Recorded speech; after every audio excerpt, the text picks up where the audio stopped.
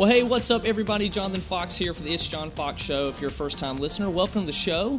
If you're a long-time listener, welcome back home to your podcast home for all things wonderful and amazing. I am, of course, Jon Fox, and we've got a great show for you lined up today. We're going to try to make you laugh, going to give you some information, going to talk through some things that will help the health of your soul. We're going to all try to do that within an hour context, because otherwise my wife won't listen to this. No, but seriously, she won't. So we're going to try to keep this in an hour. Got to make the wife happy, especially the pregger's wife. Jennifer, listen, I know you're rolling your eyes right now. Listen to this. Chill out. But yeah, we got a great show today. Going to what's trending's just absolutely brimming. I mean, there's tons of stuff to talk about. I'm going to try to shoot through all that. Got a great question from one of our listeners for Ask Away. And we're going to end, of course, with our big thought. But before we get into what's trending, Instagram's got it dialed in with me on ads. And so about, every other day, Instagram hits me with an ad that honestly, I'm like, I was talking about this and I need this, so thank you for sending me this ad because I need this. And so SA Fishing sent me an ad for a straw hat the other day, which literally, I was talking about needing a straw hat the other day for my part-time job because I'm in the sun. I don't want to roast my ear and neck. My ears, I have two. I don't want to roast both of my ears this year or my neck while I'm outside. And so there was an ad that sent, and they had a special, and I was like, sweet. So I bought the hat. It didn't hurt that it came with a decal and some face masks as well for like $29, which was a pretty great deal. As I'm asking around, I found out that was a pretty good deal. But this other ad came up the other day that I thought was just amazing. Okay, so if you're married or if you're dating, and you find out like, okay, there's sort of like this rhythm on dates, right? It's kind of like, we're going to go get something to eat, we're going to go do something, whatever. The whole idea is we're going to get out and we're going to do something. And especially when you get married and you have kids, and if that's where you are, and you're trying to figure out date life again in the sense that you're trying to have a rhythm of that, it can be hard. Come across this amazing service that's kind of like for us, we do this thing called, have done this thing called Meal Fit, which they send you each week a bunch of recipes that you can cook at your house that are going to be better for you, healthier meals, right? So it kind of cuts the guessing out of what are we going to eat so that you're not erring on the side of getting takeout or something like that. So there's this great service that came out that I'm thinking about trying. It's $7.99. And basically, it's called DateBox, and DateBox, depending on your subscription. Now, you can do a $7.99 plan, or you can do up to like $39.99. And one is digital. The other ones, I think, are actually physical. Something will be sent to you. But it's basically a date night personality quiz that you go through, things you like, things you don't like, things you're interested in. And every month, they send you kind of like this kit to kind of make your date night, and I just thought that was really cool. And some people I know would be like, I'm just so lazy, I can't believe people today can't even figure out how to have a date night. Like, I get what you're saying, but it's kind of the same. For me, it's the same thing with meals. Like, I really love my wife, and I love hanging out with her, and I would do the same thing all the time. And so sometimes I think it's cool when you get another brain involved that's like, hey, this is something you could do. And so anyway, I'm teetering on the edge of trying it. There's no obligation, there's no contract. The subscription doesn't lock you into 6 months to a year or anything like that. You can try it one time, $8, and see what's up. So I think I'm going to try it, and that would go into my segment. I tried it. I might try it, see what it's like, and get back with you guys, and maybe even have Jennifer on the show here soon, my lovely wife, and see what she thinks about it too. But it seemed like pretty cool. The downside of your wife listening to your podcast is if I was going to make that a surprise, she's going to be listening to this later and be like, surprise ruined. So sorry if you find out that I'm actually a killer date night guy it's going to be because of this date box thing. Because, like I said, I will go do fun stuff every once in a while, but it's eat, go hang out. It's sort of that standard stuff. So I'm interested in what their service might look like or be. So it'd be probably kind of cool to see. And then for those of you that are dating, or those of you that it might even be good for friends that are hanging out, as long as it you're not having to share a milkshake or anything. That'll get weird. But beside all that, I'm going to go ahead and jump into what's trending, because there's tons of stuff in here, and I don't want to spend any time garble boxing around stuff. That is a term I came up with, by the way, garble boxing. And don't worry about it. It's not real. I literally just made it up. There's no merit to it whatsoever. So no more garble boxing. Let's get into what's trending.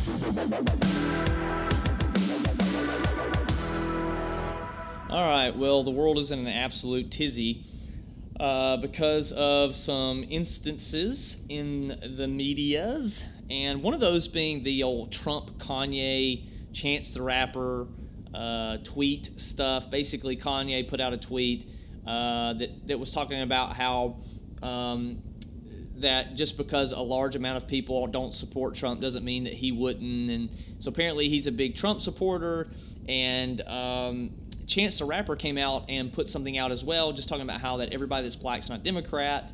But then some stuff kind of got misconstrued apparently, and Chance the Rapper wasn't saying that just because I'm saying that every black person is not a Democrat doesn't mean that I support the Republican Party or Trump. And so apparently we have nothing more to do in our lives than to sit around and talk about what's happening on Twitter. Like there is actually nothing more important going on than Kanye West and our president, who is an ex-TV star and realtor mogul, tweeting about how they love each other. So, yeah, it was interesting.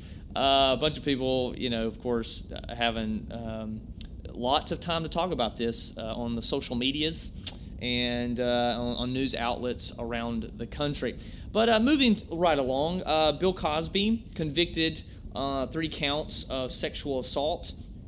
In 2004, he was accused and charged with drugging Andrea Constant and sexually assaulting her. There was a mistrial in the previous year, but this recent trial, basically he was found guilty on the 3 counts of sexual assault, 10 years for each one. But read an article in, I believe it came out by CNN, but basically said that it may even be that he doesn't even serve any time because his attorneys will be appealing the guilt or the conviction on those 3 charges, and the appeal would take about a year, and inside of that they'll also be considering his health and age, so it's a possibility that old Bill Cosby might not even go to prison. So it'll be interesting to see how that pans out, because I know that's a big controversy, and I've even heard a lot of people talking about the fact that what plays into this is his character. You can't remove Bill Cosby from his character on the Cosby Show, and that seems to be a difficult thing too. You think about this is somebody that America fell in love with, and now here he is in this situation. And it's just it's unique. I guess that's the best way to say it. It's a very unique circumstance where you've got this guy who's been beloved for so many years, and here's this heinous act, and it's kind of it's a weird tension. It's almost like in some instances you don't even really know how to feel. You're like that's Bill Cosby. You're not supposed to do that. You know what I mean? And you're supposed to be the pudding and the jello. That's who you're supposed to be. You're not supposed to be sexually assaulting people. So it'll be interesting to see how the appeal works out. Infinity War came out, and so $39 billion on opening night. I'm wiping my forehead. Whew, that's a lot of money. That's a lot of cash. I'm really excited about seeing this movie. And so I think, what did we watch? We watched 2 movies here recently that got us really close to Infinity War. Guardians of the Galaxy, Volume 2, and Thor Ragnarok, which, of course, I've told y'all before, my daughter's absolutely obsessed with Thor. Also thinks there's a guy at her gym that in some ways, sort of looks like Thor when he got his hair cut off, and our daughter, Amsley, who is 3, absolutely believes that this is Thor at our gym, calls him Thor, wants him to come to our house, wants to see him, big time crushing hard on this guy. So we watched both of those movies, so like we're really, like, I'm amped because it's fresh in my brain, everything that happened in Ragnarok and in Guardians of the Galaxy Volume 2. So excited about seeing that. Hopefully, if people are really big about spoiler alerts anymore. I've watched all the trailers. I've watched all the trailers in chronological order, like where they piece all these parts of the trailers together. Some dork out in Dorksville decided to put all of them in order and splice all the pieces together, parts of the movie, and it just made me angry because I know I can't see it anytime soon. So $39 billion, that's a lot of money. And I'm hearing people talk about how awesome it is, and somebody told me that they would watch it as many times as their budget would allow. And they're a poor college kid, so that means like 4 times. Kidding. I'm kidding. That's a stereotype that everybody in college is poor. Sorry. And last but not least, and definitely not least, so South Korean president and North Korean leader met together technically today. For them, they're already into their evening. But they were meeting to put an end to the Korean War, which really never ended. They have a demilitarized zone. Maybe you've heard about it. There's a really cool special on Netflix, I believe, on this whole idea or the whole premise of the demilitarized zone. There's this one spot in the middle of the borders between North and South Korea where some things can be exchanged and people can talk at times. But of course, we've had lots of run-ins with North Korea. Here recently, all the stuff with the nuclear testing and shooting the missiles and missile launches and stuff like that. What I didn't know is that when Japan surrendered in World War II, that the Korean Peninsula was a Japanese colony.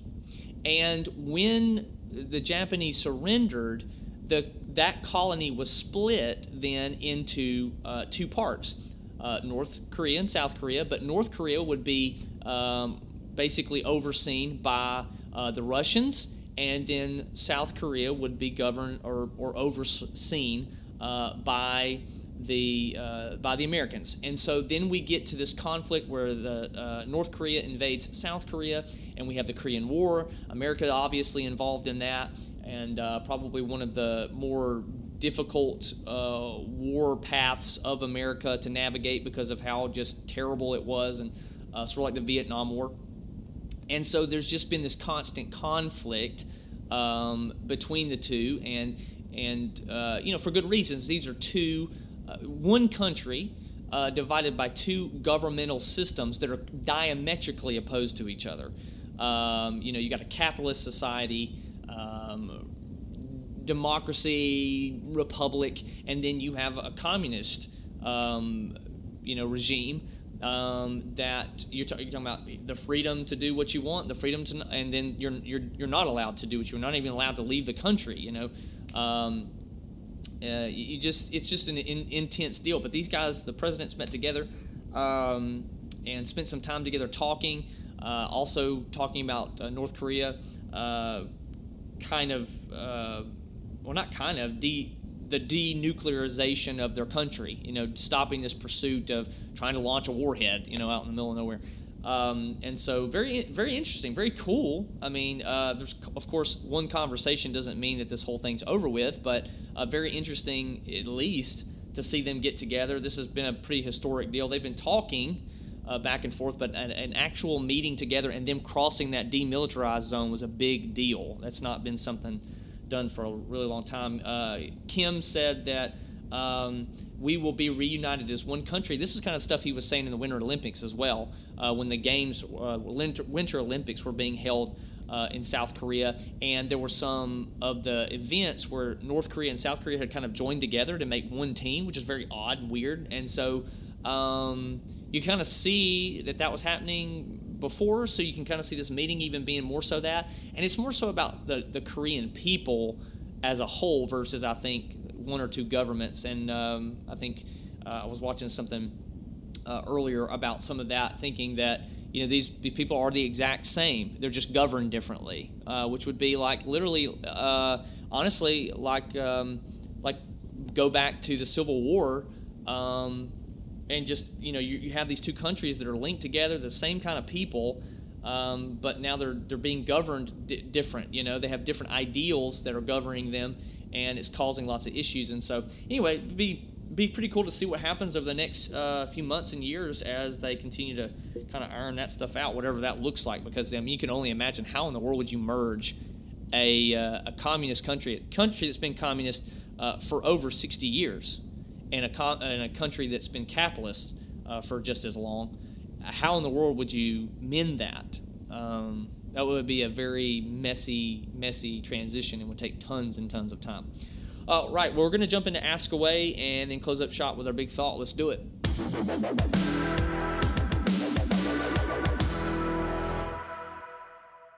All right, well, we had somebody ask a question. I thought it was a really good question. Of course, if you're a believer, this would definitely pertain to you. If you're not a believer, you may not want to participate or maintain a discipline like this, but definitely would encourage anybody to read Scripture. Their question is, how do you advise someone to develop and maintain a hunger or desire for God's Word?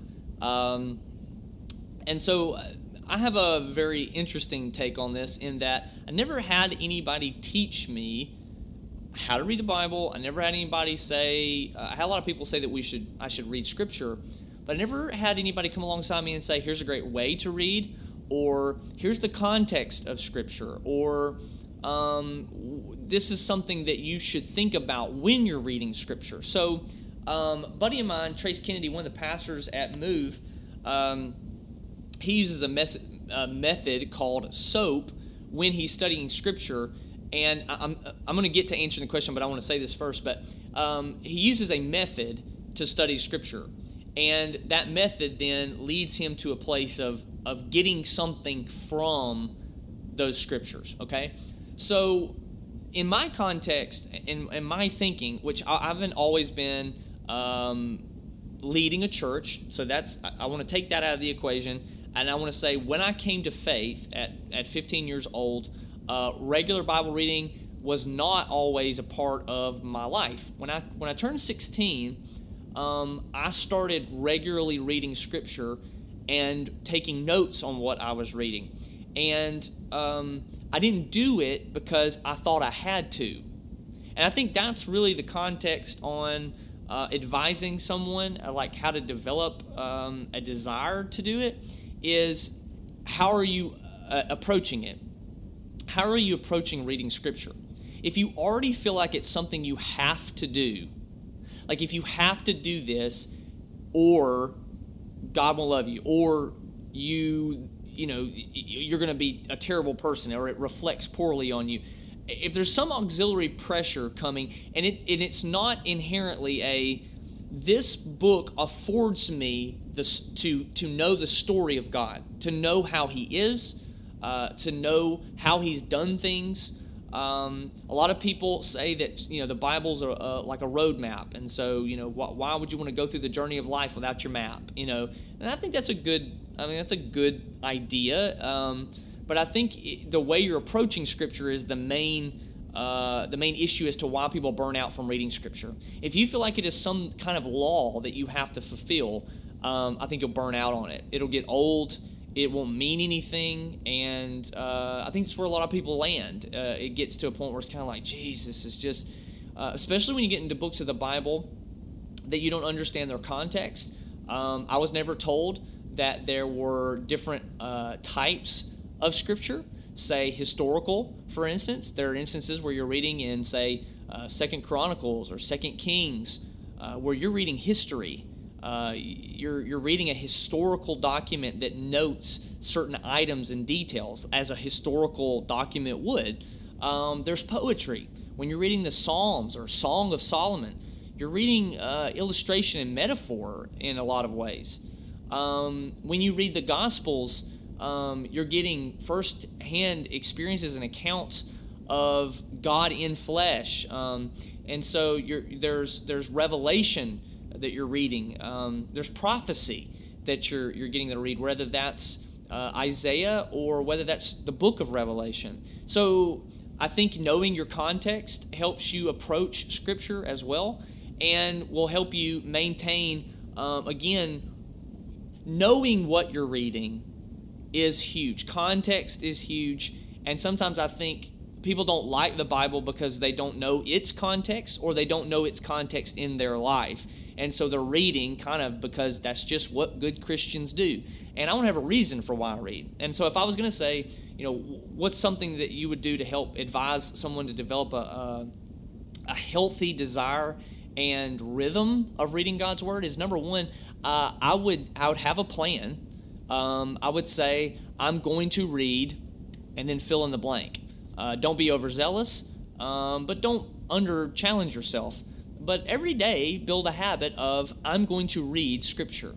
For some people, they like to read devotions. Some people just like to read.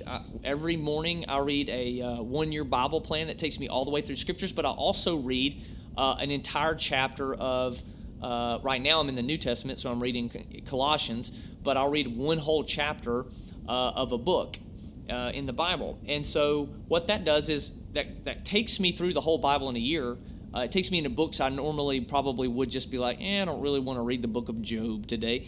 But it takes me through that, and then the freedom to kind of, that's my discipline and my standard, and then I'm going to flip over here, and I'm going to go to this book, and I'm going to read one whole chapter, but I'm going to sit on it a little bit more than what I do with that 1 year. That 1 year I read through, I may notice some things, I may highlight some stuff or whatever, but when I get over into that other chapter, I'm not really paying attention to specific details. I'm more or less studying in that instance, and I think that's interesting as well. When we're talking about reading Scripture, are we reading it? Are we studying it? Those are constant, and I think both are okay. I think it's okay to read Scripture sometime and not be just digging into it for everything you can get out of it. Sometimes I think reading through the Scriptures is great, and then I think there's times where you study, and I think there's times where you kind of like look at stuff and pay attention to things you wouldn't normally. Bottom line is, make it something enjoyable. What do you have to do to make reading Scripture enjoyable? And if you land in a place where you're saying, well, there's nothing about this that's enjoyable to me, then I guess ask the question, well, why is that? If I'm a believer and I'm afforded the opportunity, because that's really God's Word is an opportunity. There are people all over the world that still don't have this stuff, and they are believers. We take this for granted, but the New Testament church was not built on a bunch of people who had these Bibles. It was built on word of mouth. It was built on people saying, hey, when Jesus was with me, this is what he was saying. And they would pass those orally on to people. And they would say, hey, listen, this is what Jesus taught. This is what he said. So we have a privilege here to be able to read these words and to be able to take in these instances. So the thing is like, if we have it, why don't I have a desire to read it? And, you may have to answer it honestly. You might have to say, hey, I just don't like reading. And if that's the case, you may just have to figure out how you read snippets. And I know some people, they have actual reading disabilities. So that's a real issue. So there's some of that stuff that's practical, and then some of that stuff I think is soulish, right? It deals with your wants and your desires. And reading Scripture is a discipline. And the human nature instinctually does not like discipline. So I'd ask the question, why do I not enjoy this? Why do I not want to do this? And then say, well, how can I make it? Invite the Lord into this discipline of reading Scripture. And I hope that helps. I'm really just blurted. I didn't take any time to really think this question through. I just wanted to talk it off the top of my head. So hope that helps. And if you ever have any questions for the Ask Away segment, you can always email those to isjohnfox@gmail.com. And so let's switch gears real quick and let's jump into our big thought.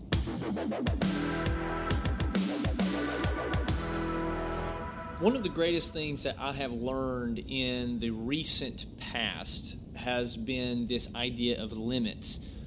It was originally brought up as a kind of a skill set from Peter Scazzaro in his book, Emotionally Healthy Leader and Emotionally Healthy Spirituality,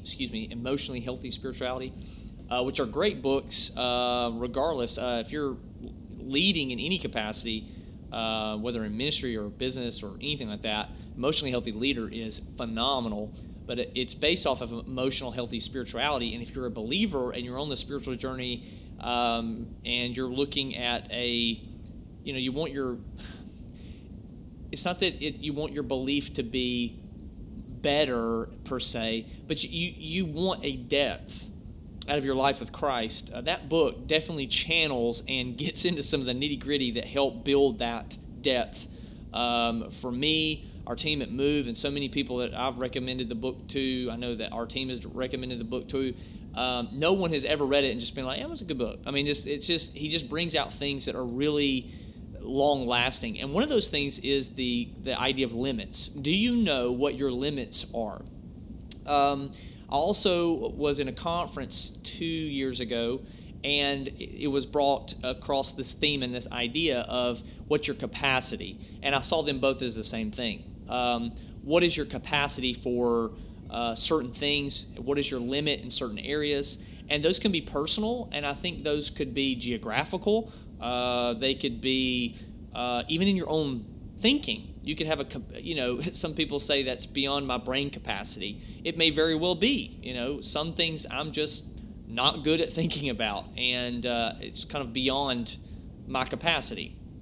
At any rate, the concept and even the practical application have been very meaningful for me. I've seen it as a biblical principle, and I think it's like universal.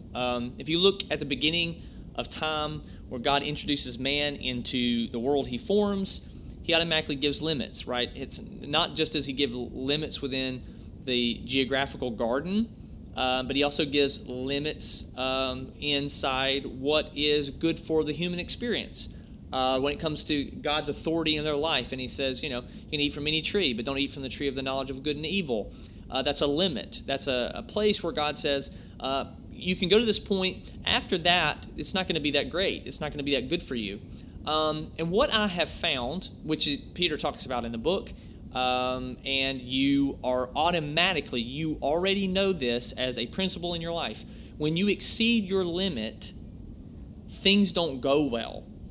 And I think sometimes when we don't assess what our limits are, sometimes my limit is a time frame.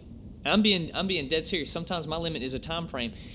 Sometimes I'm realizing in my day, if somebody randomly asks for a bit of my time, I've realized that 30 minutes can easily be a limit. And I have to say, I can give you 30 minutes, usually if they want to talk about something more in depth. And I'll tell you what this does. Somebody said, gosh, I can't believe you would limit someone to 30 minutes. What if they really got something going on? If they have something going on and it cannot be opened up and talked about within 30 minutes, there's more to be done, you know what I'm saying, which you couldn't handle in 2 hours anyway. So what I know is that I have been asked, hey, Jonathan, can I have some time with you? And I give them an open-ended time, right? I just say, yeah, come meet.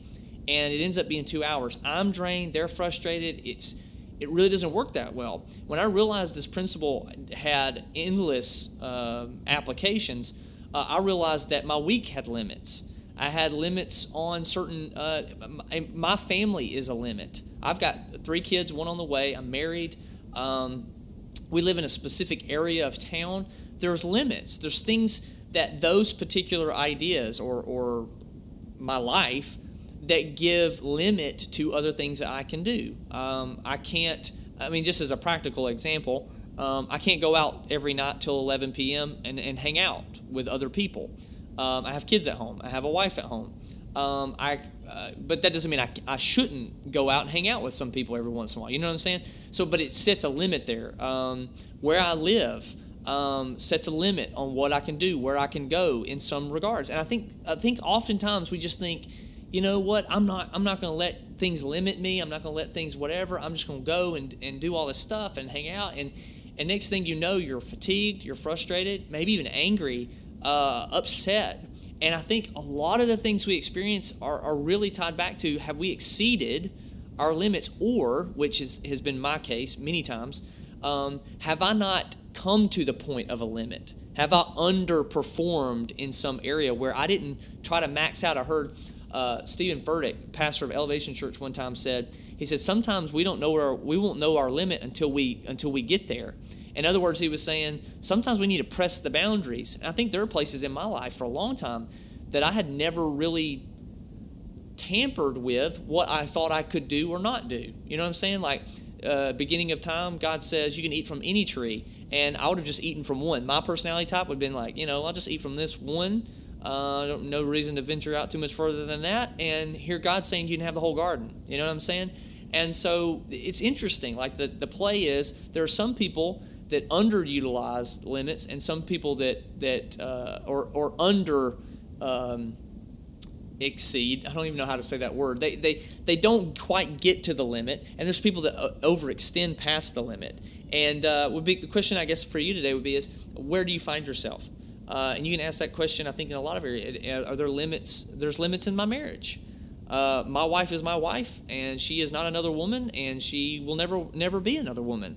And I'm a limit to her in some regards. I'm who I am, and surely I'll change, and things will happen to me, and all this great stuff. But to some degrees, we have to look at there are limits to our personalities. There are limits to our threshold of pain, our threshold of annoyance. You know